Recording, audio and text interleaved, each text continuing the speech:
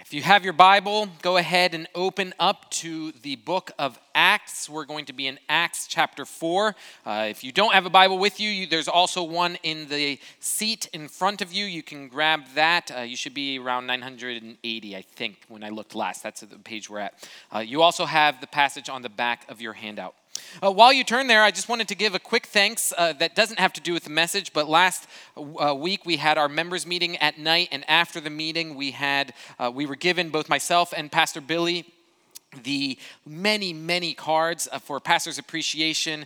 My wife and I went home later and just started reading the cards out loud to each other, many of which had gifts in them that were very encouraging, but truly the encouraging element was just reading all of the things that you guys wrote to us, the ways that you encouraged us in this task, and so I want to thank you for the way that you encouraged us last week with that. So as you're going, though, to Acts chapter 4, I want to talk about an event that happened 160 years ago, 140 miles from where we are sitting right now. It was one of the most bloody and terrible battles within American history. A battle that lasted only 3 days, and yet over 50,000 people died in the conflict. Many of you who know and love history probably have already connected that we're talking about the Battle of Gettysburg that happened here on Pennsylvania soil. This battle, if you know history, you know that this was a deciding factor of the war. This was a life or death situation. There was no surrendering from this. There was no turning around without also guaranteeing that would be the final result of the war. But not just the battle as a whole had that significance. There were battles within the battle that also had the same weight on them. One of those battles was the battle to defend Little Round Top. On the second day of Gettysburg, the Union forces had been pushed back. They were trying to regroup, find defensive locations, and all the way on the end of one of the sides was this hill, Little Round Top. The Confederates, understanding what was happening, said, this is our opportunity. We need to press the advantage and take their side so that we can then just harry the entire force. The commander that was on top of Little Round Top, named Joshua Chamberlain, a commander from the state of Maine, he was the Union officer tasked with defending Little Round Top, and he understood the significance of that small hill. The reality was, if the Confederates gained that position, the Battle of Gettysburg, and therefore the war itself would be lost. Everything pivoted on this moment, and both sides knew it. And so for Joshua and his men, this was the hill to die on. And so they did not surrender. Volley after volley, charge after charge, pushed back on all sides, but they did not surrender. It came to the point that in the midst of this battle, they had to turn to bayonets and sabers, a gruesome and grueling war, but they didn't surrender. A battle that was taking the lives of friends and brothers, people they had stood by throughout the entire war, perhaps people that they had known since childhood, and they didn't surrender. The question I think that we ask is, why? Why not turn away from their almost guaranteed death? Why not abandon one insignificant hill in the Pennsylvania countryside? Why not leave the hardships, go back to his home in Maine? Why stay and fight, even if it was all but guaranteed to experience nothing but pain and suffering? Because this was a hill to die on. This was a cause worth fighting for. This was the key focus and deciding factor of the mission. So they did not surrender. They did not run away. They stood true. They stood true to their calling. Within the book of Acts, we have been given a mission. We see from verse 8 of chapter 1 that Christ has told them, our Lord, our commander has said, you will be my witnesses to Jerusalem, to all of Judea and Samaria, to the ends of the earth. You are my witnesses. What we've seen so far in Acts is that was not just a mission given to those apostles, to those disciples. This is our mission. Our King has called us to this. But the reality is that this mission will face great opposition. Throughout the rest of the book of Acts, we are going to see challenge after challenge, even challenges that lead to the point of death. Do we abandon this mission? Our big idea this morning is this: no matter the opposition, we must boldly proclaim the name of Jesus. No matter the opposition, no matter what comes, we must boldly proclaim the name of Jesus. My goal is that today that we would be encouraged, that we would take heart seeing the response of other fellow soldiers, other fellow followers of Christ, that we would be encouraged in that, but that we would also take the same action. But I recognize that asking someone to die on a hill, asking someone to be willing to suffer and even die for a cause, that type of request requires trust in your commander and acceptance of the mission. And so that's our goal this morning. I hope that this morning we are motivated in this account to boldly proclaim Christ, for it is the key to our mission, no matter the cost. As we're going through this passage, I want you to look for places and maybe highlight or mark or take notice of all the different places in these 22 verses that either mention the name of Jesus or mention the bold proclamation of his followers. Let's begin by looking at the context and tension we see in the first paragraph. We're going to start by looking at verses 1 and 2 and see the great annoyance of the Jewish leaders. Looking at verse 1 and 2. And as they were speaking to the people, the priests and the captain of the temple and the Sadducees came upon them, greatly annoyed because they were teaching the people and proclaiming in Jesus the resurrection from the dead. Just to quickly remember some of the context of what's happened. We've already seen that Christ has given a mission to his followers. You are to be my witnesses. He's also promised, though, before he even told them what the mission was, he told them the means of accomplishing that mission. You will receive power from the Holy Spirit. In chapter 2, we see the proof of that power. We see that the promise is fulfilled because here is the Holy Spirit. The Holy Spirit comes upon the followers of Christ, and what happens is that they go out and they proclaim the name of Jesus. And the result is astounding. 3,000 people repent from their sins. They repent from the condemnation of being guilty of the death of Jesus, and they place their faith in Jesus. And what comes out of this is a new people, a church willing to follow and submit to their King Jesus. Chapter 3 then starts, where not just inside the church is there awe and wonder at what God is doing. We now start to see it outside of the church, because these disciples, namely Peter and John, they go to the temple and they come upon this crippled man. And they look and they say, look, I don't have silver and gold to give you, but we have the name of Jesus.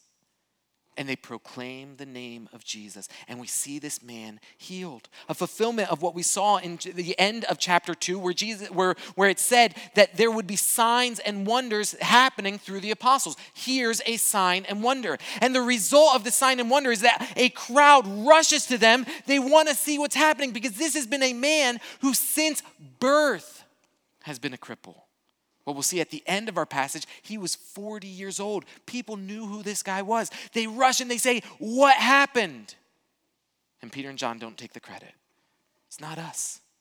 It was the name of Jesus. They boldly proclaim the name above every name. But now we get to chapter 4, and there's a shift in the tone. Up till now, we've seen all of these ways in which God has overcome the different obstacles But now there's a new type of obstacle. And it's a familiar obstacle because it's the obstacle that we saw over and over throughout the Gospels. Look who arrives. The priests, the captain of the temple, and the Sadducees. If you're someone that's read through the Gospels, this should be that clue, like when you're watching a movie and the music shifts, the dun, dun, dun, dun. You're like, oh man, something is about to switch. This is the first time we're encountering these people, but they're familiar foes to us. These are the ones who viciously oppose Jesus. What is their reaction to seeing what Peter and John are doing? What does it say? They were greatly annoyed. Why? I just want us to imagine their perspective. This was a problem that they thought they'd already resolved.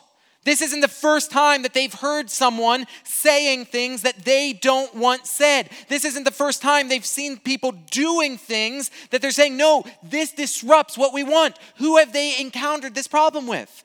Jesus.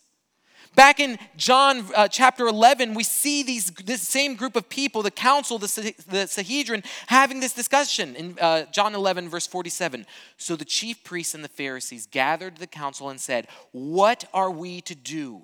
For this man performs many signs. If we let him go on like this, everyone will believe in him, and the Romans will come and take away both our place and our nation. They thought that they had fixed this problem. Let's kill him. Let's get this problem out of the way. It's one guy. That's all we need to do. And now they come to the temple and there's two guys. And they're preaching in the temple and there's this large crowd of people listening. But what makes it worse is what these people are proclaiming.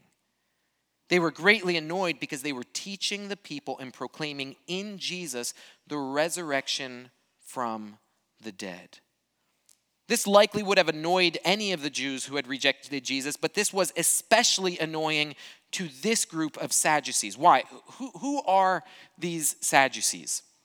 The Sadducees are the ruling elite. For the last several years, all the way up until 66 AD, the Sadducees are the high priests. These are the people that have been given control. These are people who have somewhat aligned with Rome, with Herod, in order to stay in control.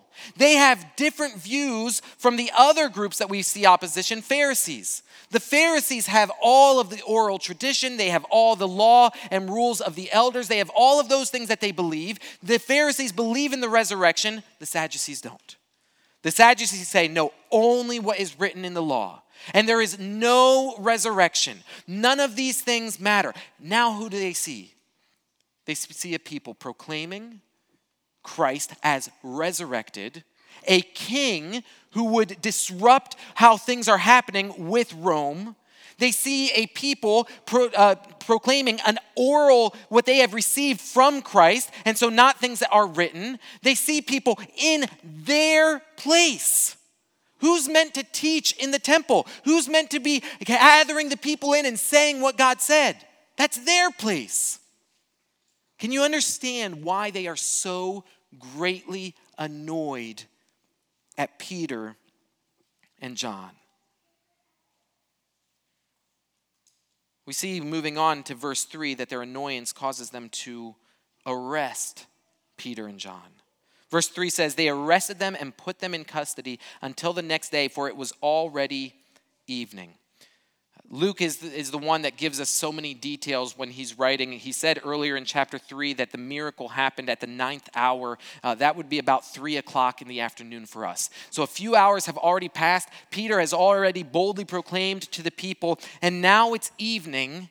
And the Jews, these Jewish leaders, know they want to do something about this, but it's already late. And they say, so let's just put them in jail. We'll deal with this tomorrow.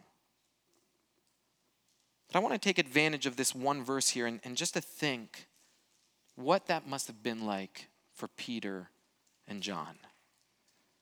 I think sometimes we read through all of knowing the end of the story, knowing where Acts is going to go, and think, oh yeah, there was those times where different disciples were put in prison and they were singing in prison. So I think it just wasn't a big deal for people to be arrested back then. I think that the apostles just didn't care. They were so holy that it didn't even matter to them.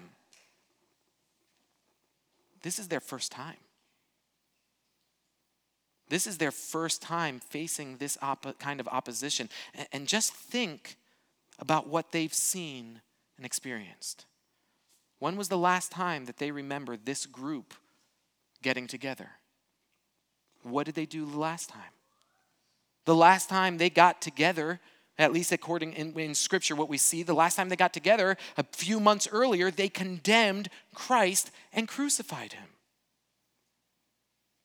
Beyond that, what did the disciples hear from Jesus the week leading up to his death, the second part of the Gospel of John? What did Jesus spend time telling his disciples?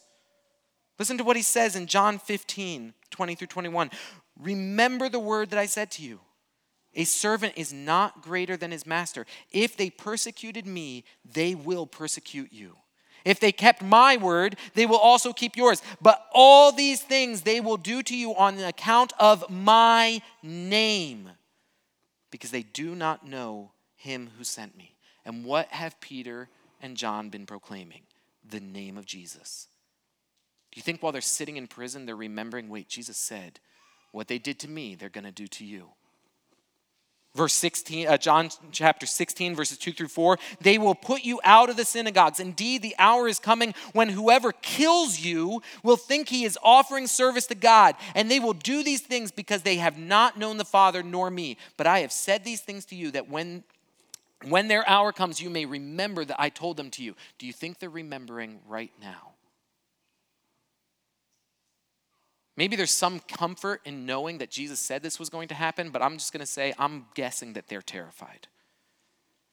We know Peter had a wife, a mother-in-law. Do you think he's sitting in prison thinking, what's going to happen to my wife if this is the hill I've been called to die on?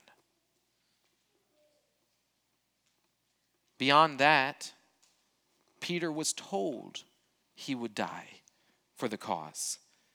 The end of John chapter 21, Jesus and Peter are walking on the beach, and Jesus tells Peter, truly, truly, I say to you, when you were young, you used to dress yourself and walk wherever you wanted. But when you are old, you will stretch out your hands, and another will dress you and carry you where you do not want to go. This he said to show by what kind of death he was to glorify God. Do you think there's a part of Peter that's wondering, is now the time?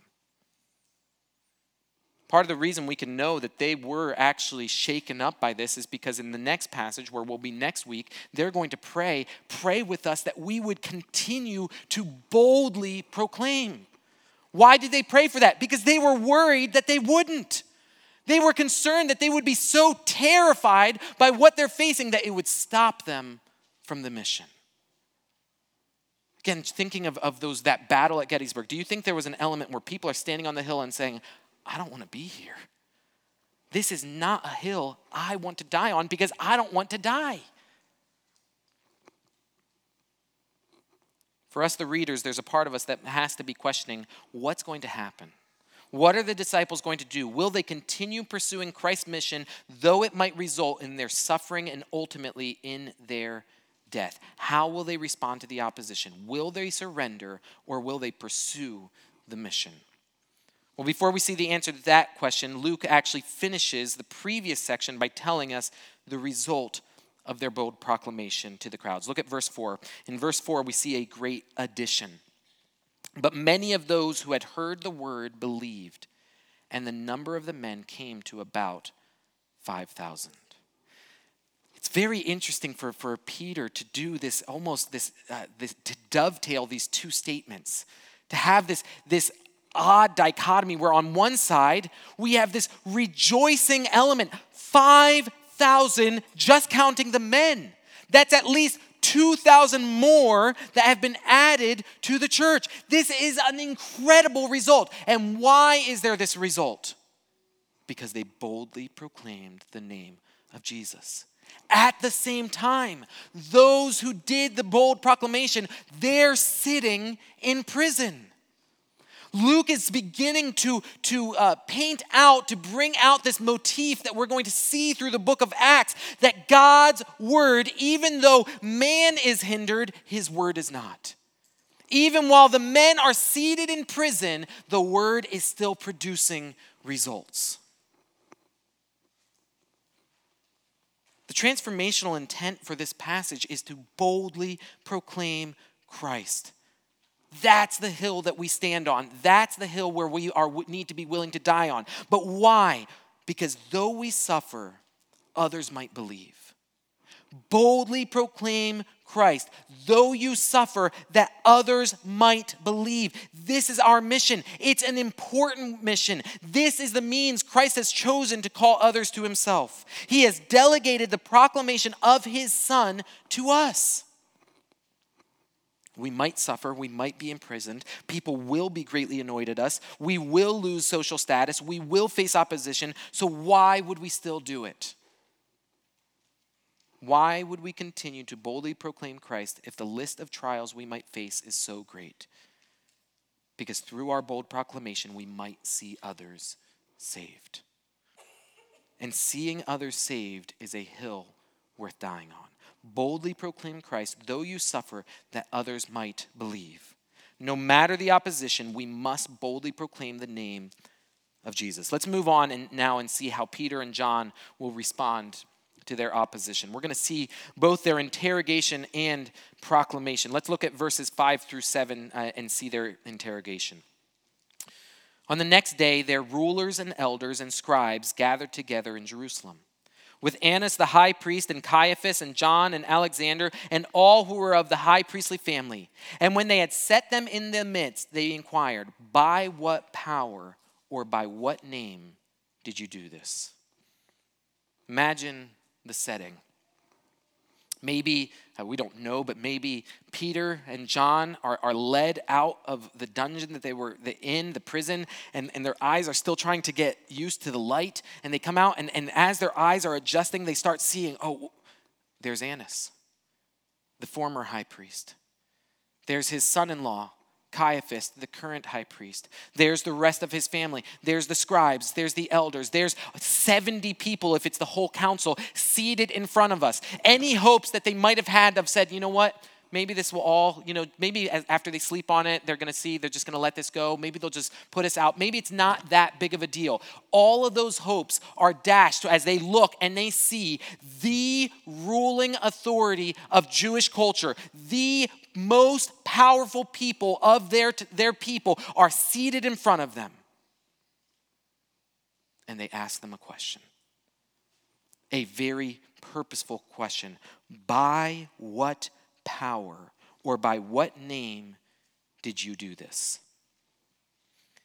It's fascinating to me that the greatest concern for these leaders is what name did you do this through? What name? They don't ask how, did the miracle really happen? Did you do some trickery here? Hey, explain to us this power. No. What power? What name are you claiming is responsible for this? One of the things that we learn is that where the enemy focuses its attack is a good gauge to determine where the battle is most important. Where is the enemy attacking? What name are you claiming has done this? We aren't concerned that it happened. We aren't concerned where it happened. We aren't concerned that people saw. We want to know the way and the name you claim that this work happened. This question reveals the focal point of the battle. This is the hill that they say, if you're going to stand here, we will attack. It is the determining factor of the result of the battle. Later, that's going to be confirmed by what they tell the disciples to do. You can leave, just don't mention Jesus anymore. This is the center. So how does Peter respond to the enemy's attack? Does he recognize what they're doing? Does he back down? No, he proclaims the name above every name. Let's look through verses 8 through 12. Then Peter, filled with the Holy Spirit, said to them, rulers of the people and elders, if we are being examined today concerning a good deed done to a crippled man, by what means this man has been healed, let it be known to all of you and to all the people of Israel that by the name of Jesus Christ of Nazareth, whom you crucified, whom God raised from the dead, by him, this man is standing before you well. This is a beautiful fulfillment of what Christ said would happen when they faced opposition. Earlier, I mentioned different passages from the book of John where Jesus told them, you should expect persecution.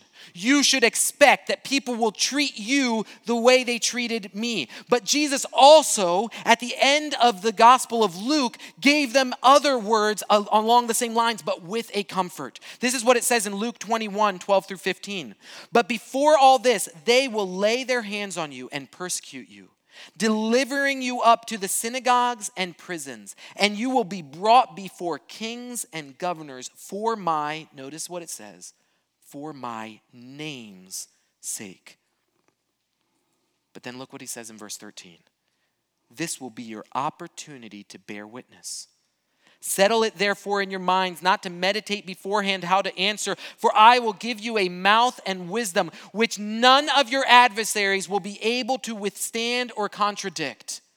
I will give you the words to say. What do we see here in our passage? Then Peter, filled with the Holy Spirit. It says in Luke 21, none of your adversaries will be able to withstand it. What we're going to see in the next paragraph, they're going to be astounded. How are they speaking this way?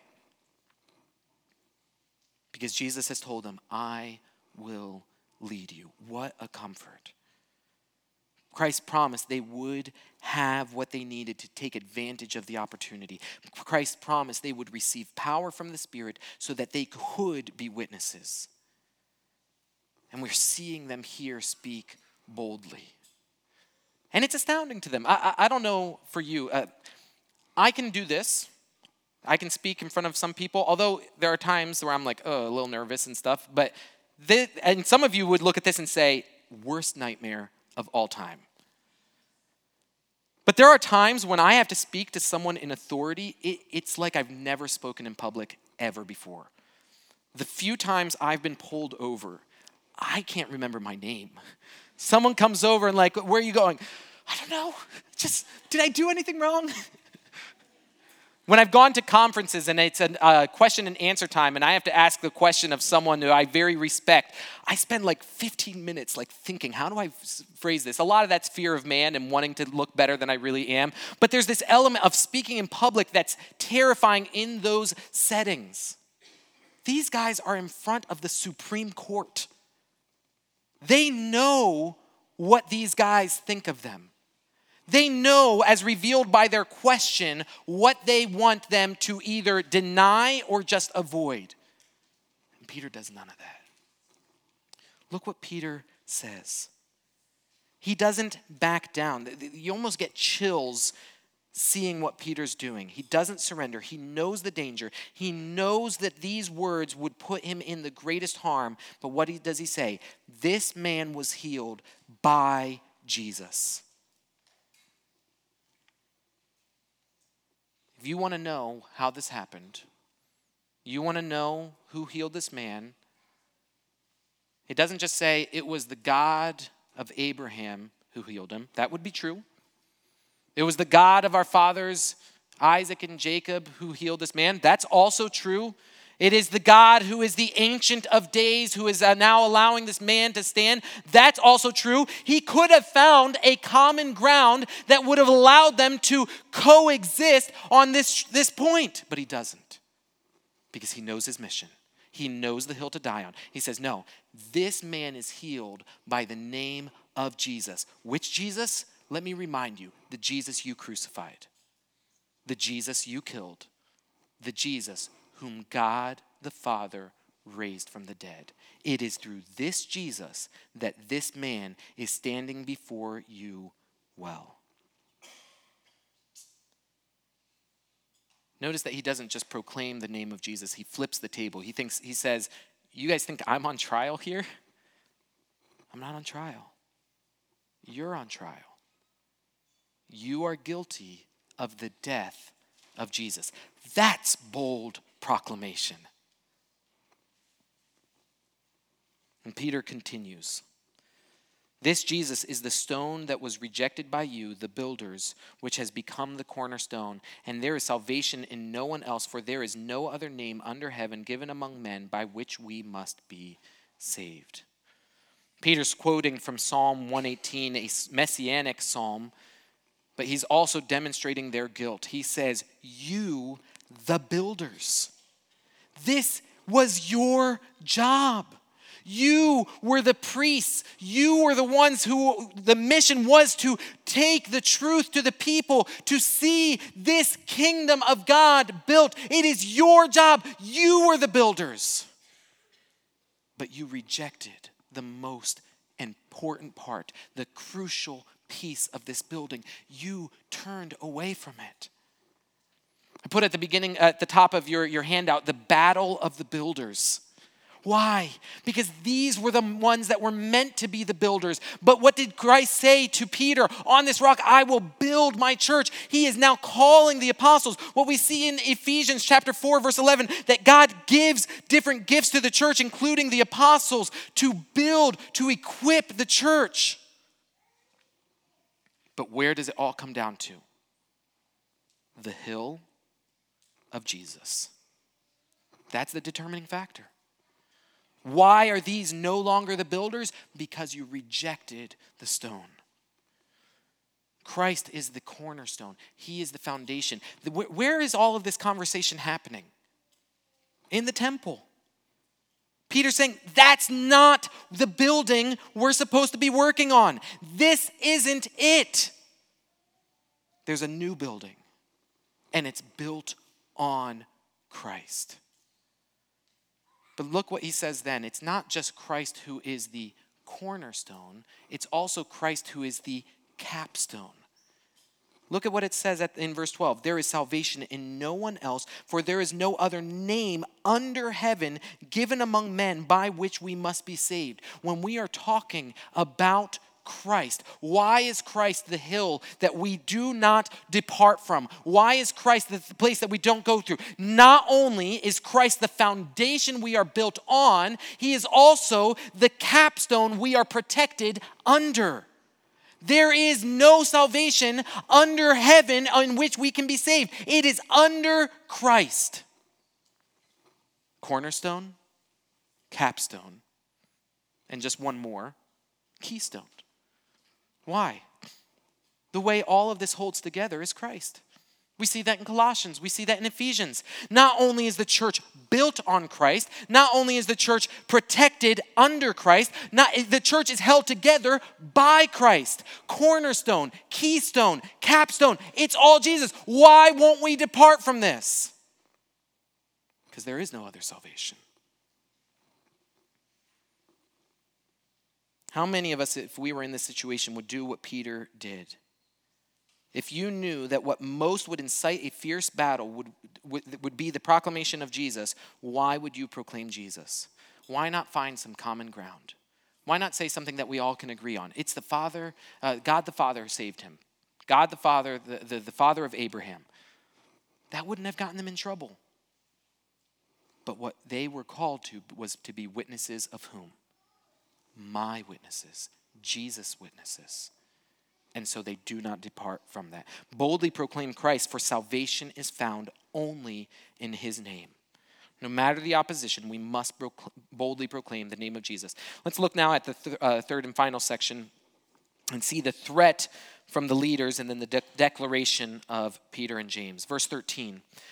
This is perhaps one of my favorite sections, my favorite verse in the whole book of Acts. Listen to verse 13.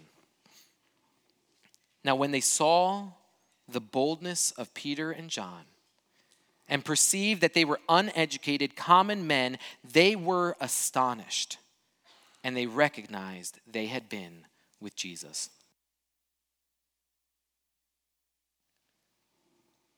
They recognized they had been with Jesus. What are the leaders seeing? There's only one explanation. There's only one thing that makes sense for this. These are people not trained in the law. These are people that are not trained to be scribes and lawyers. These are people that do not have the theological training to stand before our might and argue back with us using scripture as support. They can't do what they're doing. There's no explanation that makes sense for what we are seeing in these two men other than these men had been with Jesus. Is the only explanation for our life that we have been with Jesus. When people look and wonder and question what's happening is the only explanation that can possibly make sense when they try to understand our life is that we have been with Jesus. When the enemy attacks us, when it launches the assault against us, when it threatens us with persecution and hardship, will we back down? There's only one way in which we won't back down. There's only one way in which we will not fold under the pressure. There's only one way we will not surrender the mission. It's if we are filled with in the power of the Spirit because we are people who have been with Jesus. Now, I just want to add an element of this. What is astounding to these leaders? In light of the context, if you had a group of people stand in front of you, and on one side, these are people that just made someone who's been a cripple for 40 years walk again. And the other side is that they say it was through Jesus. What's the part that you would be more like, oh man, I have a hard time understanding that? For me, it's the miracle, but not for them. The part that surprised them was not the miracle. The part that astounded them most was that they would continue to boldly proclaim the name of Jesus. What stood out to them, what stood out is the bold proclamation of Peter. And so here's just something for us. We might be tempted to think that what we need is to perform miracles. We might think if we could just do signs like the apostles, like Jesus, or like Moses, everything would change. But let me just tell you this. A large portion of the miracles and signs that happen in the Bible cause people's hearts to harden, not soften. Pharaoh saw all the signs and rejected. The Pharisees saw all the signs and rejected. The Sadducees saw the signs and rejected. The power that they are astounded by in this passage is not the sign. The power they are astounded by is the bold proclamation of Jesus. Is that something we can do? That's what we're called to. We move on and see that the council decided to threaten Peter and James, looking at verse 14. But seeing the man who was healed standing beside them, so he's there with them, they had nothing to say in opposition. But when they had commanded them to leave the council, they conferred with one another, saying, "What shall we do with these men? For that a notable sign has been performed through them is evident to all the inhabitants of Jerusalem, and we cannot deny it. But in order that it may spread no further among the people, let us warn them to speak no more to anyone in what? In this name." So they called them and charged them not to speak or teach at all in the name of Jesus. How do we determine the hill the enemy is trying to conquer? That place that they say, if we can just disrupt and conquer this place, we can disrupt the entire war. Where is all of their attack? What do they say? Do they go to them and say, all right, no more miracles, you can't do that? No, don't say that. Do they say, hey, you can't come into the temple anymore, you're not welcome? No. Do they say, hey, no more speaking to the people? Actually, instead, we want you gone from Jerusalem. You cannot be in this place anymore. They don't say any of that. They just offer a reasonable request. Look, you can stay. Just don't talk about Jesus. One of the things that we need to understand about spiritual war is that the attacks of the enemy are often cloaked in reasonableness. And they often appear to be the easiest solution. And I just want to highlight one element. I think sometimes we go too far on one of two ways with the pendulum swinging of spiritual war. Either we think there's no spiritual war, or we go the other way and say everything's a spiritual war. I had a bad day at work. Definitely a spiritual war. Were you proclaiming Christ and that's why it was bad? No. Do you have a habit that people know that you're a Christian and they treat you differently? No, but it was just a bad day. Definitely spiritual war. And I'm not saying that sometimes those things aren't involved. We see in Job all of the different circumstances of life that Satan used as a means of spiritual war. But why? Because he was a man that was glorifying God in everything he did. Why are these men under persecution? Because they are boldly proclaiming the name of Jesus. Spiritual war is going to be as we live spiritual lives that look like our Savior. And a good way to determine if it's a spiritual war is if there is an easy solution that makes it all go away. What's the easy solution for them? Just don't say Jesus. You can do all the rest. Just don't say Jesus. What if if the Confederates went to Joshua and said, Joshua, we're going to let all of your men go free. In fact, Joshua, we want to promote them. We're going to give you all these things. We just need this hill. You can go back to Maine a king. You can go back with everything you want. We just need this hill. This is the pattern of spiritual war. What did Satan say to Jesus? Look, all of this, just worship me.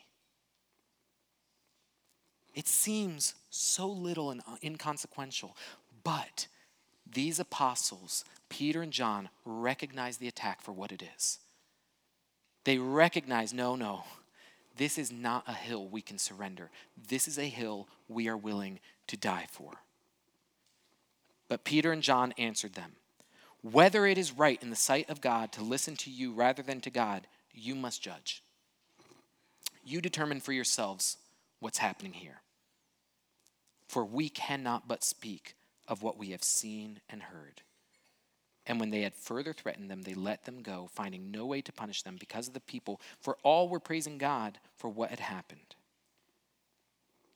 What do Peter and John recognize? No, we can't not proclaim Christ. Whether you think what we're doing is wrong or right, that doesn't matter to us. We cannot but speak of what we have seen and heard. Boldly proclaim Christ, for we are witnesses of what he has done. That's our job. Our mission is to proclaim what we have seen and heard. This is what Jesus is doing. Luke then adds a few more details that they're let go after being threatened more. Again, the whole point being the name of Jesus, but the people are praising God for what had happened. For the man on whom the sign of healing was performed was more than 40 years old. God was doing incredible things. But don't think that the main sign here is the healing of this man. The main power we are seeing is the bold proclamation of those who are proclaiming the name of Jesus, no matter the cost. They didn't know they would be let go. Boldly proclaim Christ, for we are witnesses of what he has done. No matter the opposition, we must boldly proclaim the name of Jesus. This morning we began by considering the efforts of Joshua Chamberlain and the Battle of Little Round Top. Now ultimately, Joshua and his men did in fact hold off the attack, which determined the outcome not just of Gettysburg, but the entire war. Later, for his daring heroism and great tenacity in holding his position on the Little Round Top against repeated assaults and carrying the advanced position to the Great Round Top, Chamberlain was awarded the Medal of Honor. Why? He didn't abandon. It ended up that Joshua did not end up dying on that hill, but he was willing to. On the other hand, many of his men did die on that hill. Why? Because it was a mission that they were willing to die for. They understood the significance. One of the beautiful things, though, is that we too can expect a badge of honor for accomplishing our mission. Oh, to imagine when Peter arrived in heaven after what Christ said would happen, where he was led where he did not want to go. Where he was, as church history would tell us, crucified upside down for the cause of his Savior. To imagine him arriving in heaven and receiving that medal of honor because he did not abandon the mission. Are we willing to do the same thing? Because what would happen if we neglected our mission? What if we surrendered the battle? What if we abandoned this hill? Please understand, it would not mean that Christ would not accomplish and win the war. That's the one difference. If Joshua Chamberlain had abandoned the hill, the Union would have lost the war. If we don't do what we are called to, that does not mean that Christ is going to lose. We don't have that kind of power. But it does mean that we failed.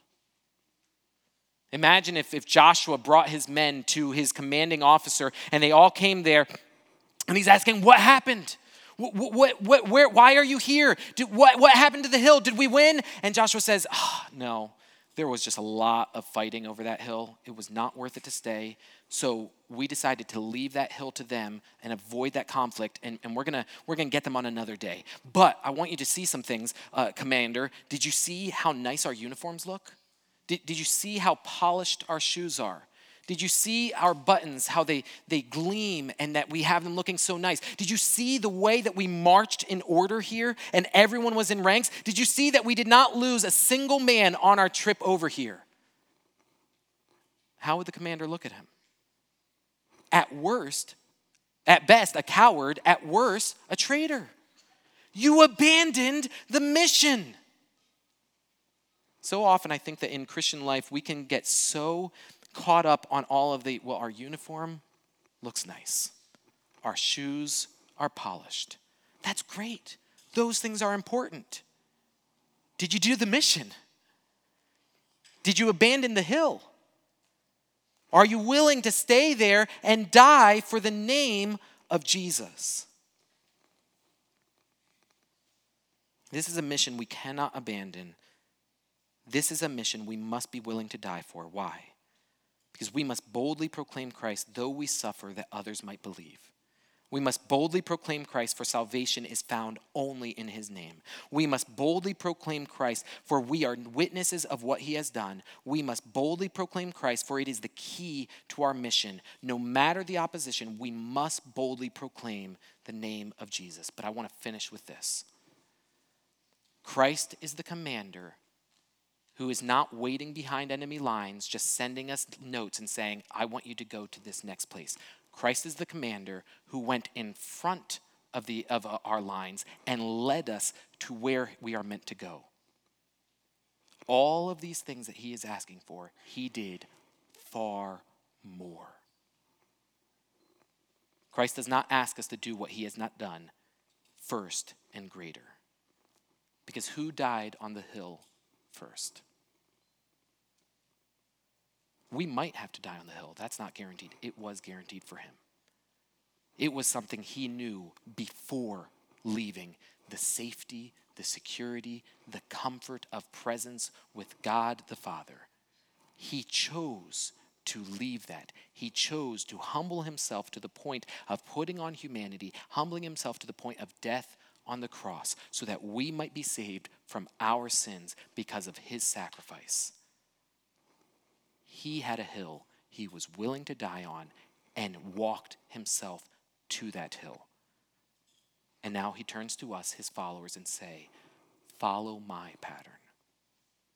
Boldly proclaim what I have done so that others might believe, for salvation is only found in his name, because we are witnesses of what he has done, and it is key to our mission. No matter the opposition, we must boldly proclaim the name of Jesus.